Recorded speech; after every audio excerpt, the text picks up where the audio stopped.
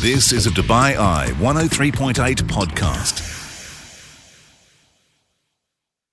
Rob and I have just been getting a little bit of a preview of what we have in store over the next sort of 20 minutes or so, because Jamie Douglas Hamilton is an adventurer. He is amongst Maserati's top 100 disruptive entrepreneurs as well. He's here for Dubai Active this weekend, and he's joining us in the studio today. Now, Jamie, in case you haven't heard his name before, is a world record holder for being part of a team that completed the first man-powered crossing of Drake Passage.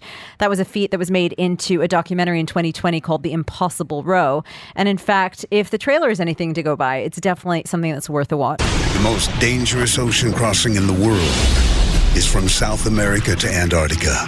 Colin O'Brady wants to be the first in history to cross the treacherous Drake Passage in a rowboat. All right, boys. A battle to survive Arctic cold temperatures, boom storms, high winds, and 40-foot swells. Not just that, he was also part of a team that rowed from Australia to Africa, crossing the Indian Ocean. They broke a number of world records with that. And he's also launched a revolutionary water brand after mixing his drinking water with seawater during an expedition. So we have plenty to discuss. We don't have enough time, unfortunately, with Jamie, but fantastic to have you in the studio, Jamie. It's great to see you. And where to even start with this? Can we start, though, by talking to you about the Drake Passage? Because I know how infamous the Southern Ocean is. And I've got to ask you, what possessed you to want to get in a rowing boat and row across easily the most dangerous, easily the roughest stretch of water on the planet? Well, thank you so much for having me on. A lot of the inspiration came from Grandad, and he was the first man to fly over Mount Everest. And this is back in 1933, where open cockpit biplanes couldn't even go that high. And he put an extra big propeller on. They trained, they got oxygen into the cockpit, and they flew over. They got taken down 2,000 feet before going over the summit, and they almost went into a tailspin and crashed, but they just cleared it. 20 years later is what Sir Edmund Hillary used as that footage to then climb up Mount Everest 20 years afterwards, which is now known as a Hillary Step. And we didn't realise when we were growing up that not everything has been done. The ocean's that last frontier. And so we've done 3 rows, Australia to Africa, to 2.5 months, rowing 2 hours on, 2 hours off. We got hit by horrendous storms out there. One was a hurricane. And the Drake Passage was seen as it being impossible. The average wind speed down there is a 4.6. Once the waves build up, there is no landmass to stop them. So it's a fully looped current. And once it comes into Drake Passage, that's a body of water between South America and Antarctica. All that energy is compressed between those land masses.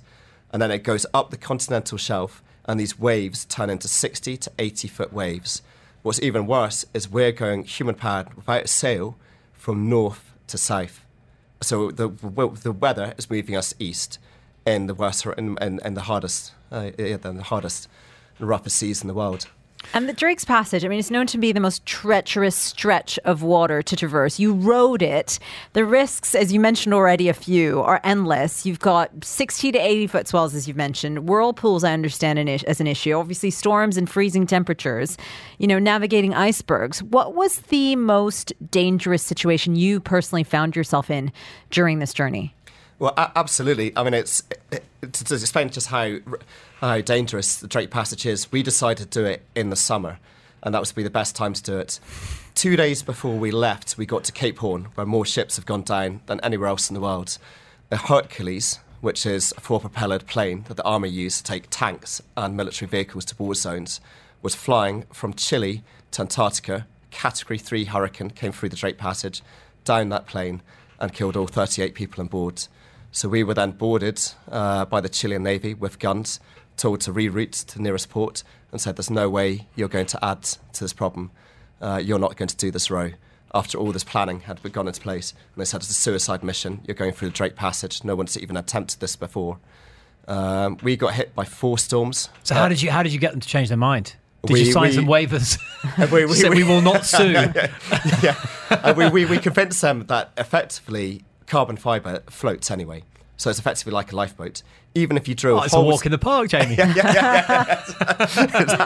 But we convinced them that the boat wouldn't sink itself, and that we weren't going to add to their problem. Did you have to convince yourself as well that that was the case? Well, I think the good thing is that when you're slightly naive, it's good to kind of go into these things being an eternal optimist. And as soon as you get back into that boat again, all the memories of how bad it was in the Atlantic, in the Indian Ocean came back. How did it compare, though? Because Indian Ocean, I mean, we've actually spoken to people who've rowed the west coast of America to Hawaii, across the Atlantic. These are all formidable rows, not to be dismissed. But this, with the water temperature and the roughness of the seas, is a different level of challenge. How was the experience versus the Indian Ocean row for you? Very different. I would say one day out in the Southern Ocean is equivalent of 2 weeks in the Atlantic or the Indian Ocean. You're fighting for your life in the Southern Ocean for every session you do, and it's 90 minutes on, 90 minutes off. I remember when you see the mountains of Cape Horn disappearing, the waves getting bigger and bigger, and the swell takes you, and you realise this is nothing. And we got hit by a force 8 that came straight off the Antarctic ice shelf. So that was a -12 wind chill factor. And one of us had to go outside when we went onto sea anchor because we couldn't all fit into the hatches. And you would absolutely freeze. You'd be completely numb by the time you came back. We had 4 storms. We got capsized about 90 times. Not lucky, we didn't barrel roll, but we were capsized to over 90 degrees, and we managed to come back from that. So you're wet the whole way through. The weight loss is unreal. First 3 or 4 days, you can't eat anything because you're dealing with seasickness. And then towards it got really bad. To answer your question, the worst point was towards the end when we were in a major storm. It was a force 9. It was just when we were about to get to Antarctica, and we thought we'd done it, and it hit us, and the weather got worse. We couldn't even put the sea anchor out, and we were getting capsized as the waves are coming through like liquid ice. And I remember I couldn't sleep for 2 days or 2 nights before, and I took off my dry suit. It wasn't really pain. It was kind of my whole leg had gone numb. And I realised what happened is the thread in the back of my boot cut through the neoprene, had then cut through my sock, cut through the skin, the tissue, and was grating on my bone. And I thought I might have to get the foot amputated, but just to carry on, it's going to be another 2.5 days. And then luckily, you're completely numb. I remember putting on trainers after that. I couldn't put them in dry suit. My toes froze, completely froze. And luckily, it was frost nip rather than frostbite. And so it took about 3 months to recover. So you still have all 10 toes with you? I've still got all 10 toes. That is good news. Yeah. Well, it takes good 3 months to get over it. And it kind of peaks about 2 weeks after you come back. And at the time, your fingers are completely white because no blood really gets into there. And your veins start to collapse in each other as there's no blood. And then as the blood starts to go back through the veins, and they open up, it's probably the sorest feeling I've ever had. And I've broken bones before. I've had extreme chafing before. But this was on another level. And that is. And then you've got to, because you mentioned you had to get on a flight, which probably wasn't the best ideal sort of recovery procedure for frostnip, but, needs must, right? Otherwise you couldn't just stay where you were, I presume. That's right. And it was 4 flights to get back to UK. And it was so sore. You're counting down the minutes to get off that flight. And it was a 12-hour flight to come back home. And then I had to go to the back of a plane, lie down and put my feet up to try and reduce the amount of blood going into your feet, because your feet tend to swell when you fly. And the air hostess had absolutely no idea what I was doing, thought I was drunk, and I was trying to explain what happened. What was it like getting to Antarctica, and probably just a curious mixture of realising that you were going to survive, but I would imagine you were in a heck of a state by the time you reached there, because you mentioned as well that to get to mainland Antarctica is no easy feat. Yeah. So I, by the time, in the 12 days of rowing the Drake Passage, I lost almost 20 kgs in weight. I was severely land sick, blisters all over my hands and my feet. And it was, in the last 2 days, it was absolutely beautiful, because you're going into this beautiful landscape that is so pristine. You get followed by penguins, by whales. You're looking at these peaks of these islands that just come out like the top of Himalayan peaks, and icebergs the size of towns. I mean, I've never seen somewhere with such huge scale as Antarctica. And as soon as you come back from Antarctica, I wanted to go back. I was going to ask you that because after going through something so physically arduous, I mean, even as I hear you talk about it, it sounds like it was quite traumatic. How do you process what you've been through after the fact? Because, you know, as you said, it was just unbelievably dangerous, unbelievably painful to go through, and yet you want to do it again? That's right. Well, a lot of adventurers actually get depression when they come back because it's an anticlimax. They put so much effort into it, and then once they've done it, it's done. And they don't have something else to go into. Luckily, I found an alkaline water company called Active, so I had something to go back into. But if you're one-dimensional, that's when you tend to have depression. That's why they get trapped into getting the bug and they can't do anything else. They have to carry on doing adventures. Yeah, because the highs and lows are so extreme, I would imagine. That obviously, whenever you have a high of that level where you've literally diced with your own life, the come down would be... you know, it would be equal in terms of the experience you would have. Absolutely. And that's what a lot of them experience. But if you've got something else to do and you're busy, you know, which luckily I was at the time, I was all right. And then... Tell us about this. We've got it. Sonal and I have the bottle in front of us. You've brought thank you very much for bringing one in for us. Active, which is alkaline ionized water. There's a story behind this. It's not just something you dreamed up in a boardroom, is it, Jamie? No, so I was never in the water industry at all. This was from rowing across the southern Indian Ocean. And after 2 weeks, we felt like we couldn't go on. You're rowing 2 hours on, 2 hours off. We were burning 10,000 calories a day. It was pretty extreme weather at that time. And after 2 weeks, we felt like we couldn't go on. And we were drinking all water through a desalinator. And pure water isn't good for you, contrary to people's beliefs. And so we started mixing seawater with our desalinated water, and that brought our bodies back into balance. Which is so interesting because it's contrary to what most people perhaps think of. You think seawater, salt, you're not supposed to have it under any circumstances. It's going to dehydrate you. But I guess when you create that mix, why is that different? So your kidneys can break down 3.5% salt in solution. Seawater 3.5% salt in solution. Your kidneys can only break down 2% salt in solution. We probably had diluted it down to under 1%. So for us, when you're sweating a lot, it's ideal for exercise. Wow. And even though we ended up, as soon as we mixed seawater for every second bottle, our speed went up 15 to 20 miles per day. We ended up breaking the Guinness World Record for the longest row ever in an ocean and the fastest row.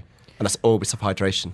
Was this science, was this something you discovered, or was this knowledge within the science community that you stumbled upon? This is something we discovered. No one, I don't think, has ever advised to dilute seawater down.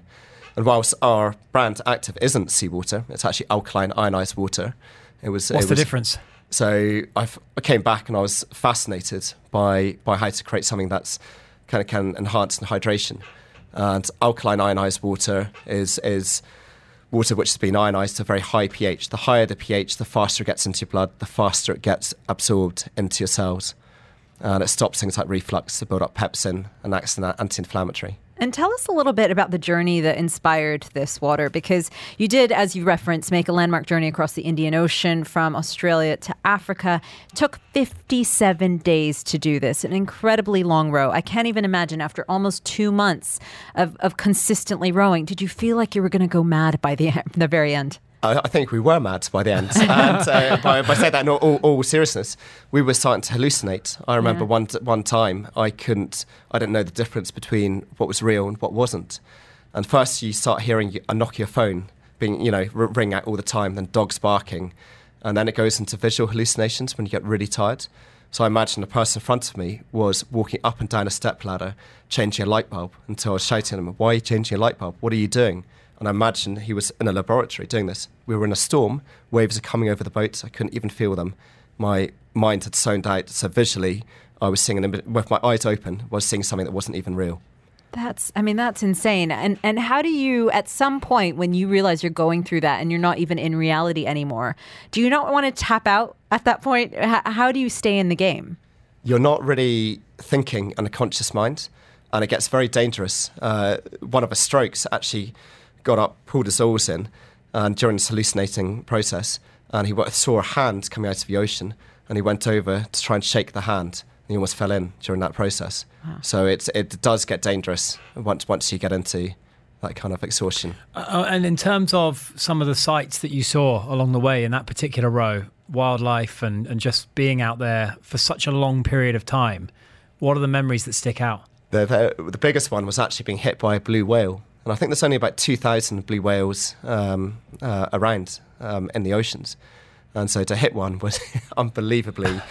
They're quite big. They're big targets. We were on the back of a blue whale for probably 10 seconds. You were on the back of a blue whale? It hit us, lifted our entire boat up. I can't believe it didn't break it. And it went up and up and up and up and up and up. And until it went, and we just couldn't. It was the scariest thing. And it came out of nowhere? It came out of nowhere. I had no idea we were there. Why would it? We're tiny. Just a rowing boat in the middle of an ocean. And I wonder whether it even registered your presence. I mean, obviously it probably felt something, but they're so massive that they're 200 tons, aren't they, blue whales? They're bigger than any dinosaur that's ever lived. Wow. Jamie, we could keep you in for the full 2 hours. I wish we could, but this is all we have time for. You're here for Dubai Active, of course. It's part of the Middle East's largest fitness and wellness expo. So, of course, if you do want to meet Jamie, you can get down there. There are tickets at DubaiActiveShow.com. Thank you so much for coming in and sharing some of your stories with us. Maybe at some point in the future, we can get you back in so we can finish, the other parts of the stories. Thank you so much. Thank you, Jamie. Thank you so much, Jamie. The Off Script Podcast. We hope that you enjoyed this episode. Please do go ahead and click subscribe. You can also check out our other podcasts, Time Capsule or The Big Interview. Find it wherever you get your podcasts. You've been listening to a Dubai Eye 103.8 podcast. To enjoy lots more from Dubai Eye in the United Arab Emirates, just go to DubaiEye1038.com or find them wherever you normally get your podcasts.